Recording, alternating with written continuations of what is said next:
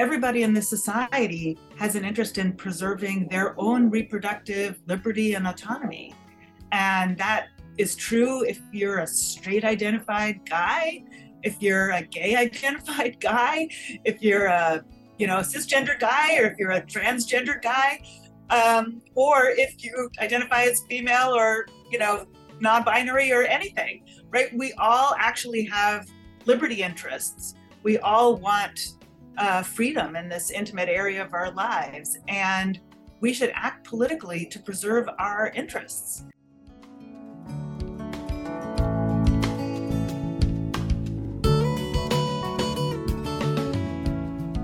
Welcome to the Vermont Conversation. I'm David Goodman. Abortion was on the ballot in this week's midterm elections, and the results are in. Voters, even in conservative states, want abortion rights over abortion bans. This year's election featured the highest number of ballot initiatives ever held on abortion in a single U.S. election, following the Supreme Court's decision earlier this year to overturn Roe v. Wade. On Election Day, Vermont was the first state to enshrine abortion rights in its constitution, with 72% of Vermonters voting to approve Article 22 to the Vermont Constitution. California and Michigan also approved state constitutional protections for abortion. Voters in Kentucky and Montana defeated anti-abortion ballot measures, and in August, voters in Kansas voted to reject a ballot measure that would have amended the state constitution to say it contains no right to an abortion. Today on the Vermont Conversation, we're going to talk about the state of abortion rights, and we're going to focus on the role of abortion allies. Later in the program, we'll hear from three men who share their abortion stories. Our guests today on this first half hour are Felicia Kornbluh, who is professor of history and gender, sexuality, and women's studies at the University of Vermont, and vice chair of the Planned Parenthood of Vermont Action Fund. We're also joined by Oren Jacobson. He is co-executive director and co-founder of Men for Choice. Felicia Kornbluh, I want to start with you. Vermont made history on Election Day. Talk about what happened here. Well, it was an overwhelming victory, and I don't think I'm giving away any state secrets to say that even within Planned Parenthood of Vermont and the gender studies community, that was better than we expected. So I think what we learned from that and what we learned from the results elsewhere in the country, even in a pretty conservative state like Kentucky, is that people really don't want their intimate lives to be regulated by the government in this way. We were talking here in Vermont about liberty and about freedom and about people's access to decide their own lives. It's a strong message because it's something which is profoundly important to people. And I think that governmental actors who run afoul of that, and who are tempted to mess around with people's intimate decision-making in that way should really take a message here. They should really understand that people do not want their lives to be interfered with in that way. They want to be able to choose when and whether and under what circumstances to have children. And that means access to abortion. It means access to contraception. It means access to vasectomy procedures if people want that. It means access to a full range of reproductive health care, no matter who you are, if you're in a same-sex relationship, or no matter what your gender identification is. Like, we want that freedom. It's a bedrock freedom. And I think it's time that everybody in the political system recognized that and took it as the kind of high value that it really is.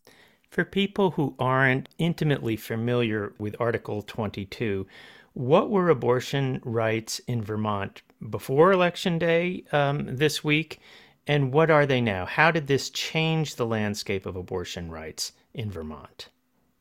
Well, what it changed was that this was a constitutional amendment, and it was difficult to achieve by design because it's hard to change a constitution. The Constitution is our fundamental law in the state. It was hard to achieve, but that also means that it would be hard to undo. Right? If something is just expressed in legislation, that's something, the legislature meets every January and they can make a law, they can reverse a law. But if something's in the Constitution, it's a long process, and it's supposed to be a high hurdle to get over in order to change something. So now that reproductive liberty is enshrined in our state constitution, that means that no matter what the vagaries are of an individual administration or an individual legislature, that those rights will be secured, and that'll be very difficult to knock them out of our political system and take those rights away from people. So in terms of people's substantive experience, their day-to-day experience, that's not going to change immediately, right? You had freedom to make all those choices last year, and you had them earlier this year, to choose to contracept, to choose abortion, safe, legal, relatively affordable abortion care. You had all those choices before. You're going to continue to have them. However, it means that going forward, those rights are going to be enshrined in our state constitution, and there's a good chance that you're going to be able to retain those rights, even if there's a big political change in our state. Now, there is an Achilles heel here. In Vermont, a new governor or a new legislature will have a very difficult time if they were, banning abortion rights, let's say. However, the weak link is if there is a national ban, something that, Senator Mitch McConnell has said he would be open to doing. And if the, a future Congress decides to pass such a thing with the future president, Vermont would be vulnerable. And in fact, our constitutional amendment potentially does not protect us. Is that a fair description of it? Yeah, under our national system of government, we do have national supremacy, so the U.S. federal government, national government will trump the actions of a state government. So, something catastrophic could happen coming from the United States Supreme Court, or potentially from the national legislature. Right now, the Supreme Court doesn't seem like it is willing to go there, ready to go there. They might at some later point. But I think that the silver lining is that with the kind of state results that we got in Vermont, this overwhelming victory of over 77%, as well as in Michigan and Kentucky and elsewhere, that and the way that abortion has shown up in legislative races around the country, I think we're sending a strong message to those legislators in Washington that people are not really going to put up with that. That this is an issue that people go to the polls around, and people will turn out representatives who are going to defy their rights in that way. So I think it helps. Oren Jacobson, I want to turn to you and just, since it is the day after Election Day, just start by getting your thoughts on what happened on Election Day around America. And you are joining us from Chicago, I should point out. Yeah, so first of all, it's great to be with you all. And in many ways, yesterday, abortion was explicitly on the ballot in at least, 5 states, I think Vermont, Michigan, California, Kentucky, Montana, if my states are right. And implicitly, abortion was on the ballot everywhere in every race. And I think one of the overwhelming results from last night is that abortion won. To Felicia's point, there is not a debate about whether or not this is a pro-choice country.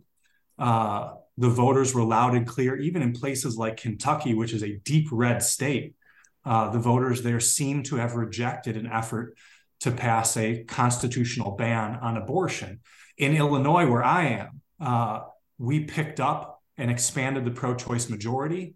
We won 2 swing seats on the Illinois Supreme Court, which were critical to ensure that we didn't have a state-level Dobbs decision. We could have lost those 2 seats and woken up this morning with anti-abortion Supreme Court in Illinois, and that has been avoided, which means that in the center of this country, abortion rights will be accessible not just for the people of Illinois, but the people around Illinois that are so dependent on what's going on. So I think in a lot of ways, to Felicia's point, a loud and clear message was sent by the voters of this country in a broad cross-section demographically in terms of political ideology, that people want the freedom to control their own bodies and their reproductive decisions. That's the good news. The bad news is in most situations, access to abortion or the restoration of rights to abortion in places where it's been taken away will not be fixed quickly or because of the results. And so for folks like Felicia and myself who are advocates, allies in this space. There is a lot of work ahead, but I also come away optimistic that at some point in time in the future, we're going to restore those rights, expand those rights, and provide access to abortion because, as Felicia said, the voters of this country are overwhelmingly supportive of the idea that people should have the right to make this decision and overwhelmingly reject what is a radical minoritarian position that is being pushed by one of our two major political parties seeking to ban and criminalize abortion. Oren, I want to pick up on, you mentioned Kentucky, and I have been fascinated to look at what happened in Kentucky. And I might say happening because the vote isn't completely counted. But here is a state where yesterday Senator Rand Paul won with 61% of the vote. This is what Rand Paul's website says about his stance on abortion. It says, quote, "I am 100% pro-life. I have stated many times that I will always support legislation that would end abortion or lead us in the direction of ending abortion. We may be able to save millions of lives in the near future by allowing states to pass their own anti-abortion laws. If states were able to do so, I sincerely believe many, including Kentucky, would do so, saving hundreds of thousands of lives." Close quote. Well, Kentuckians were allowed to vote on abortion rights. And as of this moment, 53% of Kentucky voters have voted to protect abortion rights in a ballot measure. It was a constitutional amendment which stated that, would have stated that there is no right to abortion or any requirement to fund abortion in the state of Kentucky. That was defeated. This is a little hard to follow because it's a double negative. You're saying no to something, that would bar the state. And I also want to just a little further on who Kentucky is. 3/4 of adults identify as Christian. Nearly half are evangelical, 10% Catholic, both denominations that condemn abortion. So, Oren, reflect on that a little bit. Rand Paul, this is a careful what you wish for moment for him. He got his statewide vote on abortion rights, and it did not look like what he said it would. Yeah, I mean, it's in some ways not surprising at all if you've been paying attention to the polling data over a long period of time in this country and where people fall on this, because even for self-defined Republican voters, most of them don't want an abortion ban or a ban and criminalization. My math is a little bit funky on it, but I think it's something like 4 in 10 Republicans say that abortion should be legal. And so from that perspective, it's not shocking. It's not shocking at all. I think when we think about a state like Kentucky or a state like Kansas earlier this year, or a state like Montana, who's also in a similar position to Kentucky on this one, we imagine this hard partisan framework. And what has sort of taken shape, I think, in the media environment, and I'm not here to bash anybody in the media, but in the media environment, is that we've treated this issue like it's a 50-50 split in America, when in fact, it's like an 80-20 split in America.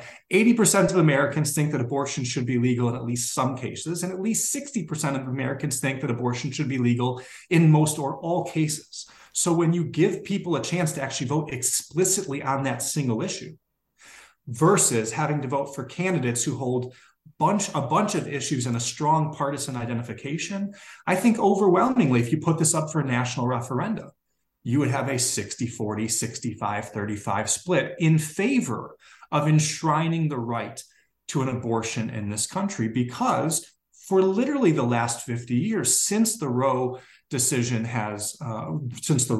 first came down, the polling on abortion has been functionally static.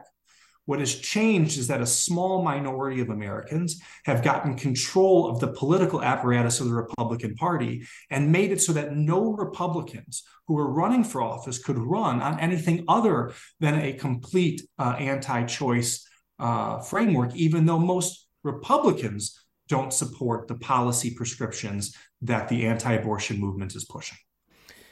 Oren, tell us a little bit about your organization, Men for Choice. Yeah, so Men for Choice was started in 2015 in Illinois, where I live, to try to tackle a very simple question, which was, how can we get pro-choice men off the sidelines and into this fight? Again, if you look at the polling data, roughly 6 in 10 men believe that abortion should be legal in most or all cases. And yet, Felicia will agree with this from her experience. If you go to the average Planned Parenthood event, you don't see a gender balanced crowd. Most of the time, it's 80-20, 90-10 women in the room, people who can get pregnant in the room. And most of the guys who are showing up, if you ask them why they're showing up, they'd be like, well, of course I'm pro-choice, but I'm supporting my partner and my wife. And so we looked at that and we recognized what was happening across this country at the state level in particular, where men with power on the Republican side were loud and bold in pursuing an all-out effort to overturn Roe with the goal of banning and criminalizing abortion. Meanwhile, the majority of men in America are pro-choice, and most of us have been silent and passive. And so we started asking questions about why that was and decided to try and figure out how to change that and if we could change that. We started in 2015 in Illinois. We've expanded outside, now doing work in Florida and Georgia, as well as sort of in a distributed way nationally. And all of our focus is on engaging passively pro-choice men with an emphasis on training men how to engage their peers. We think that the message really matters. Felicia talked about freedom and power and control. No person can be free if they don't have the power to control their own body. And we believe that the messenger matters as well. And that, unfortunately, if we're being honest, men haven't been listening to women for decades. Part of that is a socialization of men and a sort of a misogynistic or patriarchal framework. And in order to fix that, we need other men talking to men. So what we focus on is how do we train a new generation in particular of men to engage their friends. So as an example, we run a 10-week youth fellowship organizing training 2 to 3 times a year, twice in election years, 3 times in off years. And we literally bring in groups of young men, 18 to 25, and we train them on the issues. We teach them how to organize, and then they host educational events with their friends, all with the long-term goal of shifting the way those guys think, speak, and act on this issue, that they become more vocal and active supporters. And then at the end of that process, we move towards mobilization.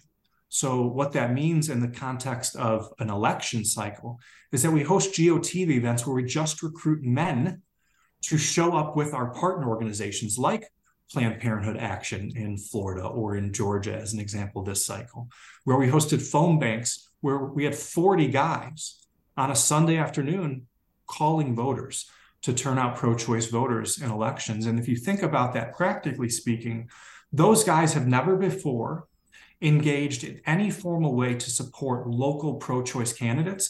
So when you add 40 more guys on a Sunday into the volunteer pool, you're literally expanding the power of the movement for reproductive freedom to engage more voters and turn more voters out, because more voters will be aware of what's at stake and about the issues and who to support. And in the long term, we're going to shift the culture, because what we need to do is shift the culture around men in particular, because for decades, not only have we not been listening to women and individuals who can get pregnant, whose rights have been under attack, but we've been tolerating and normalizing the idea that these other guys could use their power to control people's bodies, because we have said nothing to them and we've just acted as if that is socially okay. And that's a tolerable use of power and privilege in the society. Felicia, I'm interested to get your reflection on the role of allies and some of the things that Oren is saying and your own experience in bringing allies and men into the conversation and the activism around abortion rights. Yeah, well, I'm so glad to learn more about Oren's organization. And I think it's really powerful. It's moving to me. And I would say, in part, this is a story about allies, but it's also a story about people identifying their own interests, right? I think that everybody in this society has an interest in preserving their own reproductive liberty and autonomy. And that is true if you're a straight identified guy, if you're a gay identified guy, if you're a cisgender guy, or if you're a transgender guy, or if you identify as female or non-binary or anything, right? We all actually have liberty interests. We all want freedom in this intimate area of our lives, and we should act politically to preserve our interests. It's always been true in the reproductive rights movement, even in the Margaret Sanger days of the birth control movement, that most people, almost everybody, makes these decisions in a family context. If they're making intimate decisions, they're making intimate decisions with their intimate partners. And if they're not doing that, it's because there's something wrong. It's because there's an experience of violence or, profound alienation or something like that. So we have to preserve the ability of the person who is pregnant or who can get pregnant to make choices for themselves, for those cases where there's something wrong and they need to make the decision all by themselves, right? So we preserve that ability. We stand for their rights as individuals. But at the same time, we recognize that people really aren't making these decisions by themselves, and, that families and partnerships and communities really have an interest in making sure that there is a bedrock constitutionally protected freedom in this area.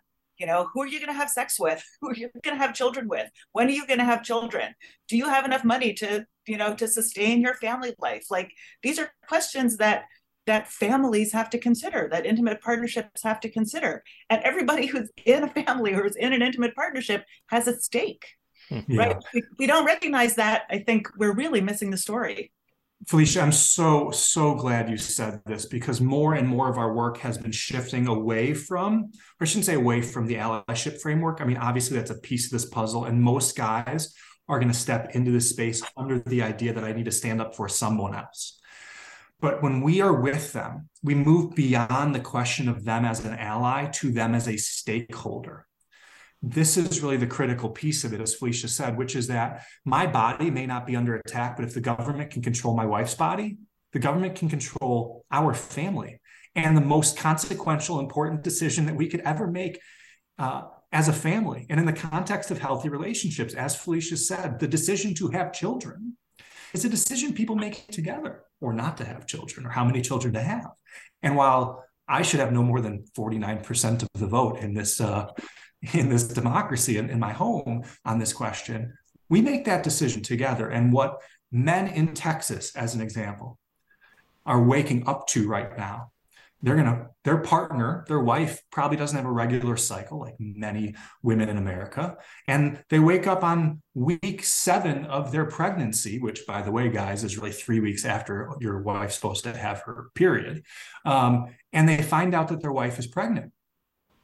And now, for that guy and that couple, Greg Abbott has the power to control their family, or their family has to go through incredible hoops, incredible burdens, and face legal exposure to decide to terminate an unexpected pregnancy.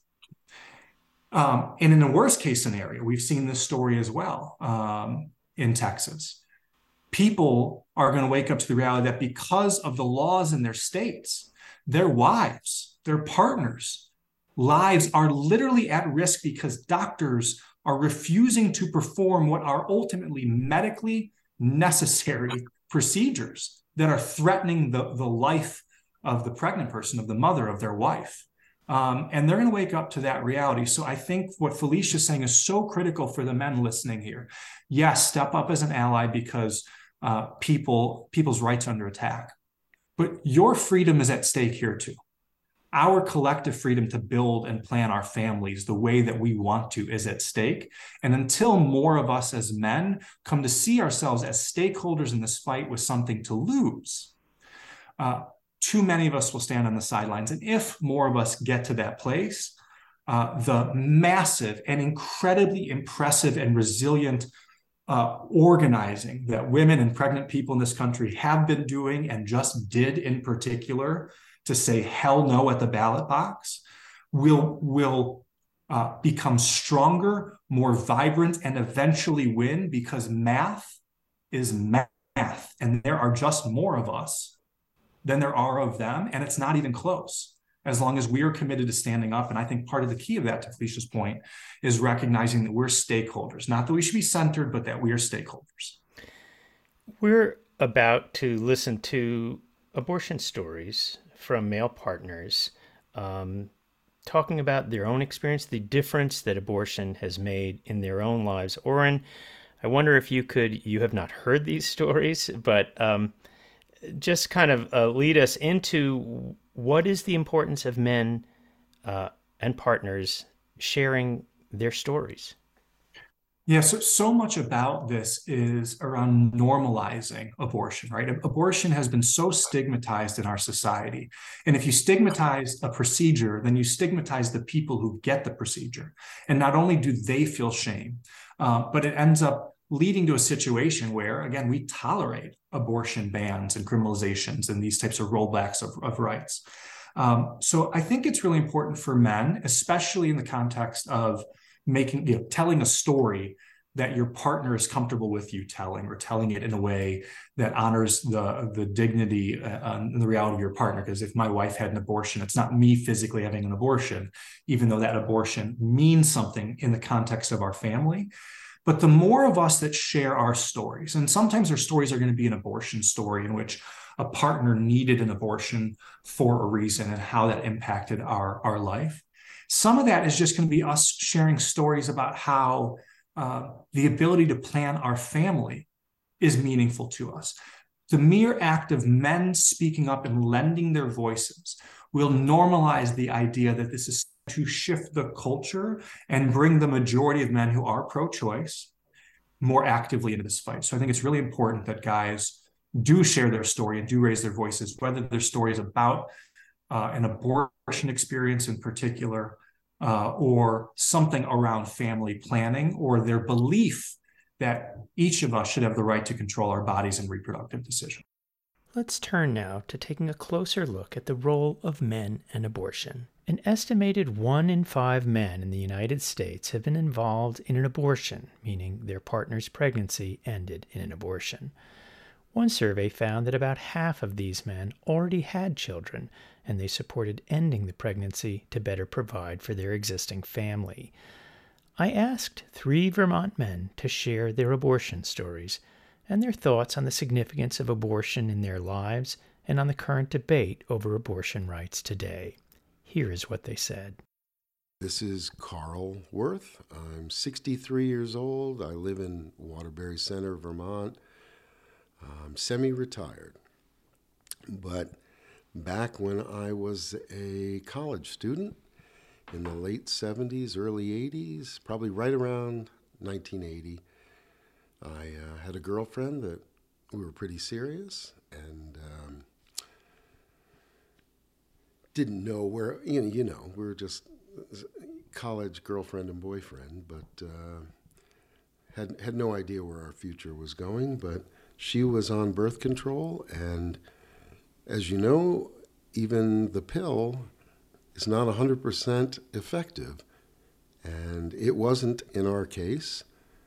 And so even though we tried to take responsibility and not bring an unwanted child into the world, or any kind of child into the world, she got pregnant. I was away at college, and she was taking a semester off anyway at that point. So it was pretty immediate that neither of us were ready to have a child, although I certainly left the majority of the decision up to her, because she would be the one who had to carry the child. There's a lot more involved, obviously, for the woman in the equation. And I think there should be 3 votes maybe, and the woman should get 2 out of the 3 votes of what happens. But she did not want to carry a baby, and neither of us wanted to be responsible for one. So she had an abortion, and everything went fine. I think if we had to have the child, if it was a forced birth, as they say, I think it would have dramatically changed the path of both of our lives. And at this point, 42 years on or so, we're both married to different people and have been for a long time. My wife and I have been married for 36 years. She's been married for over 30 years as well. And we're just in different spaces. And we probably wouldn't have lasted together. And I was always kind of told by my parents, don't get married just because you get somebody pregnant, because you should get married because you want to build a partnership together, not because she's pregnant. And so I think that's a good thought, because there's already so many unwanted children in this world.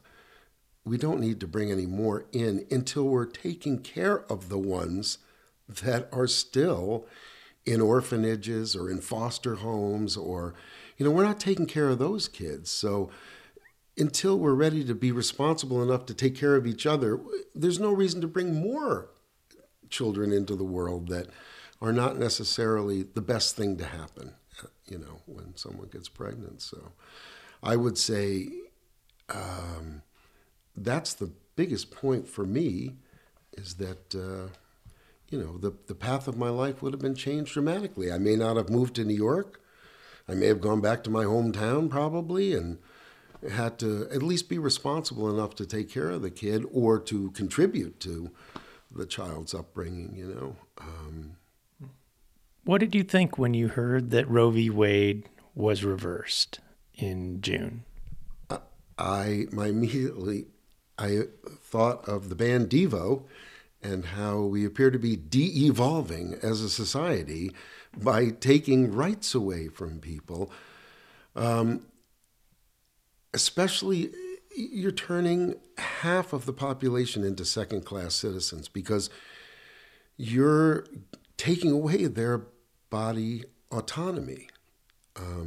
And I find it ironic that several of the people on the other side of the debate, when they were faced with COVID, a lot of men said, "Oh, I'm not going to get a vaccine. I'm not going to wear a mask. You can't tell me what to do with my body. My body, my choice." And I just go, hello? Have you ever heard of hypocrisy? Because you're practicing it right now. And it's mind-boggling how people can compartmentalize things like that. What role do you think that men should have in the decision about abortion? 100% they should be supporting what the woman wants to do because it's her body, period. I think, you should talk with the person, let them know how you feel, and maybe you could change her mind. But in the end, it really should be between her and her doctor what takes place. In society right now, we don't hear much from men. We see women protesting. We hear their stories. What do you think men should be saying or doing right now? Well, I think that anyone who has professed to my body, my choice should be supporting women. But I think men are making a point. They're not protesting, but they're voting.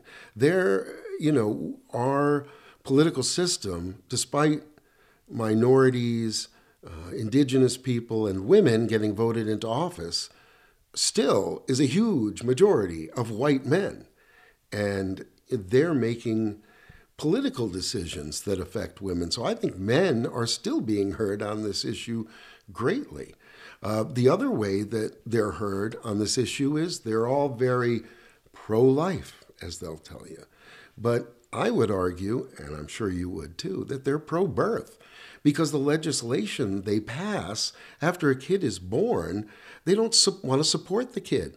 The child tax credits and everything that, would support. If we really were a pro-life society, we'd be encouraging kids by making it easy to have them. No cost at the hospital.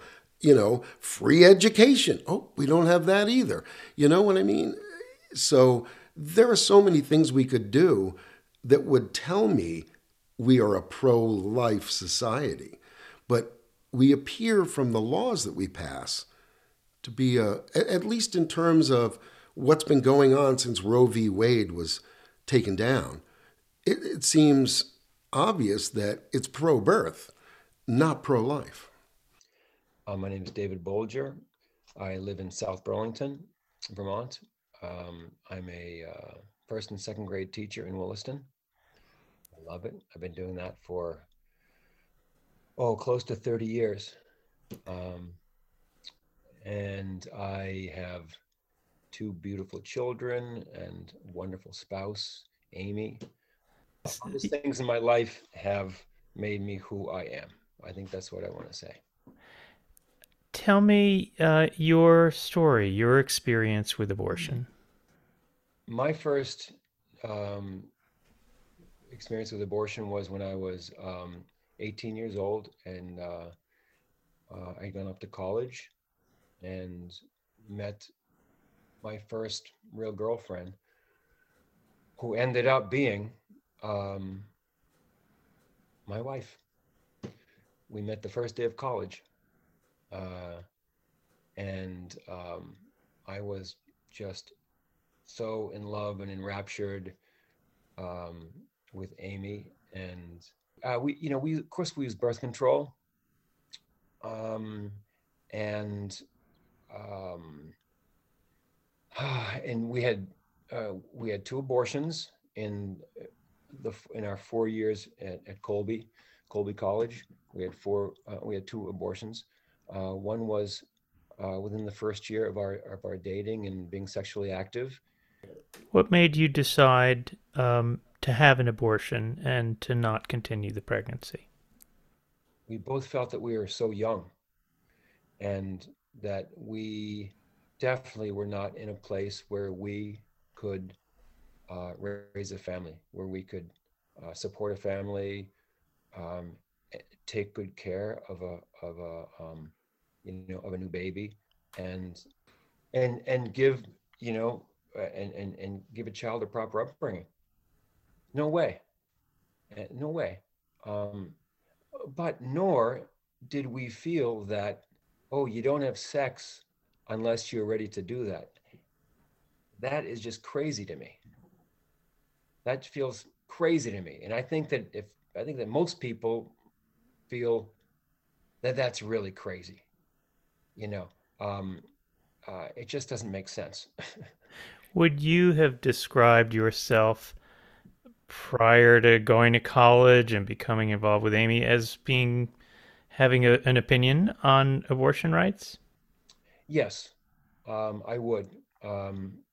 Now, before I went to college, because I went to college in 1977, and as we know, Roe v. Wade did not codify things until 1973.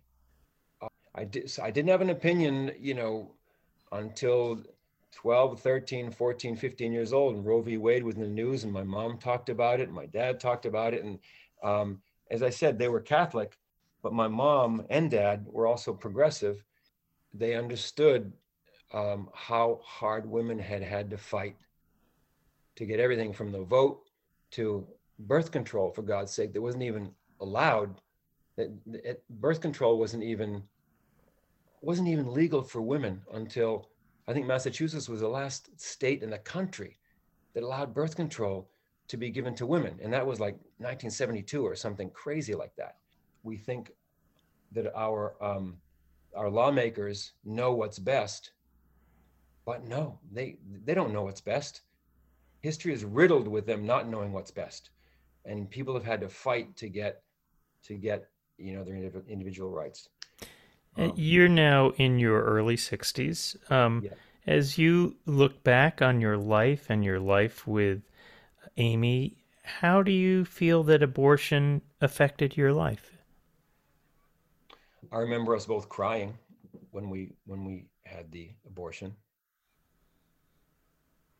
We felt it deeply. It is something, one of the many things both of them were two of the many things that have welded us together in our life. It was sad and very real, and I don't feel regret about it at all.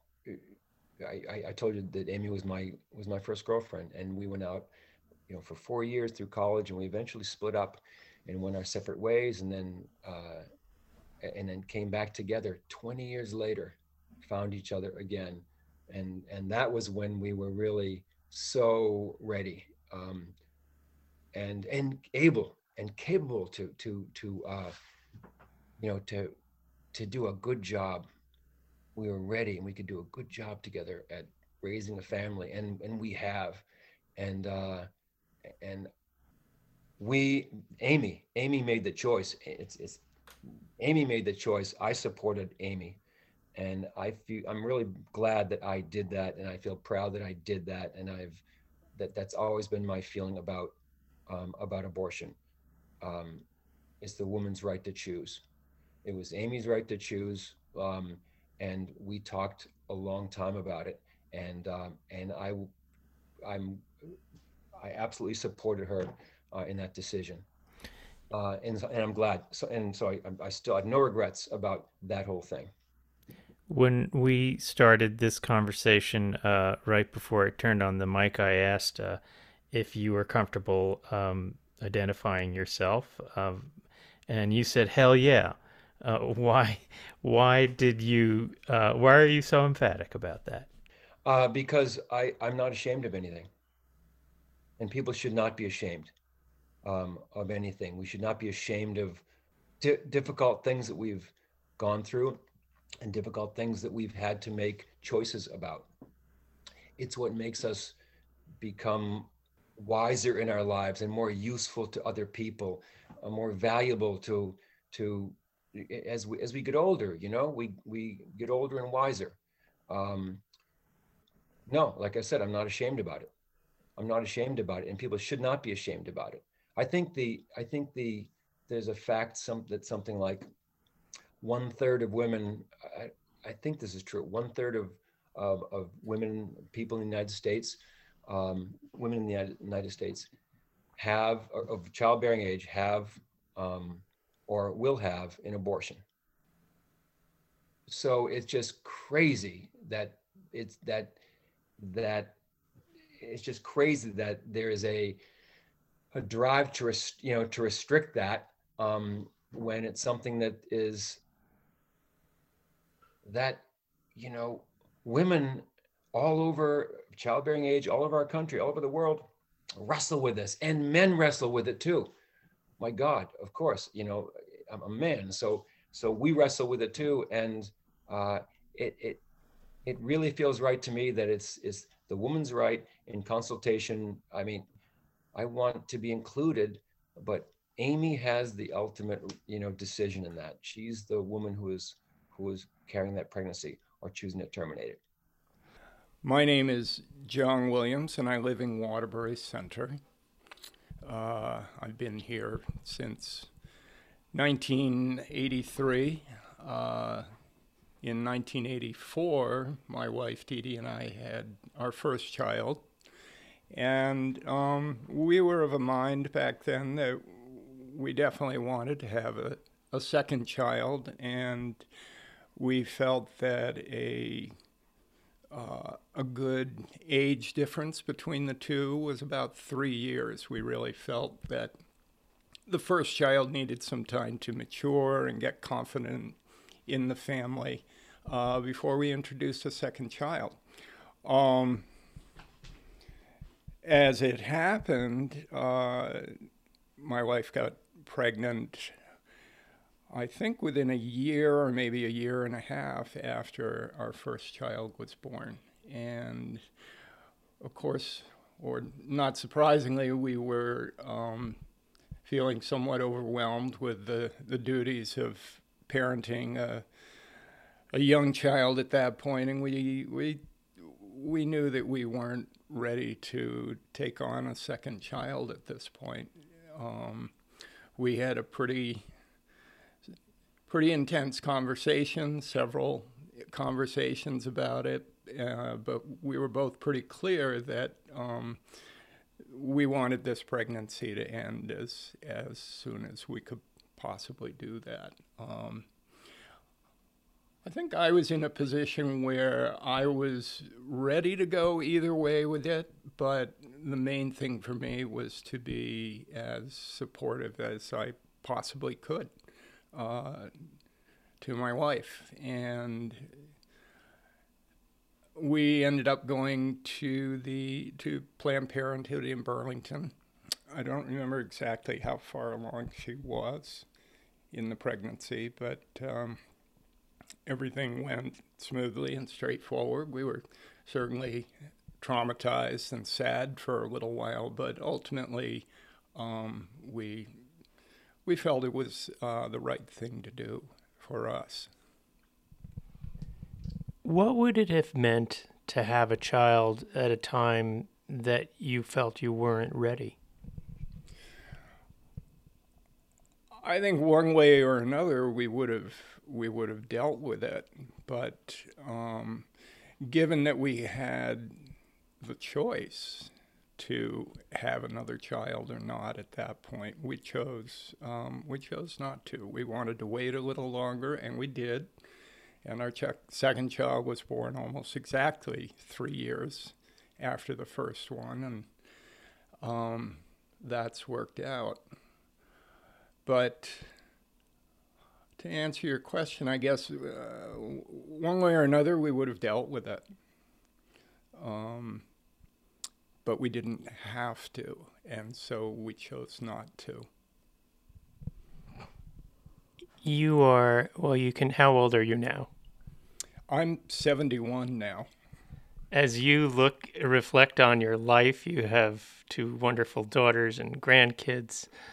How do you reflect on that choice that you made, 40 odd years ago, in the scheme of the life that you've had since? I have no question that it was the right thing to do, and we were fortunate enough and blessed to have that choice. I can't imagine not having had the choice.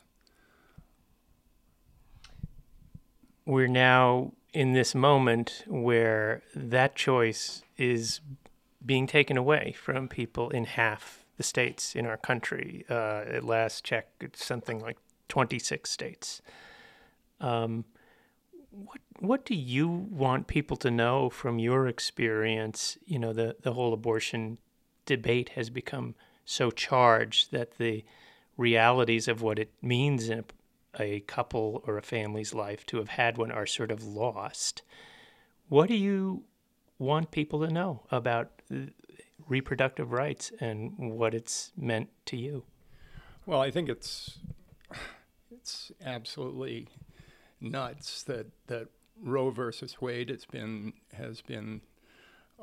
taken away, and that right is being taken away from women. It's absolutely the wrong thing to do. As I said, I think had we not had the option available to us, we probably would have dealt with it one way or another. But I think there is certainly a lot of situations, a lot of women and families who are in the position where an unplanned pregnancy could be absolutely devastating to the family. And it's just such a fundamental right. I can't understand why we're in the situation we're in now. Thanks to Carl Werth, David Bolger, and Jon Williams for sharing their abortion stories.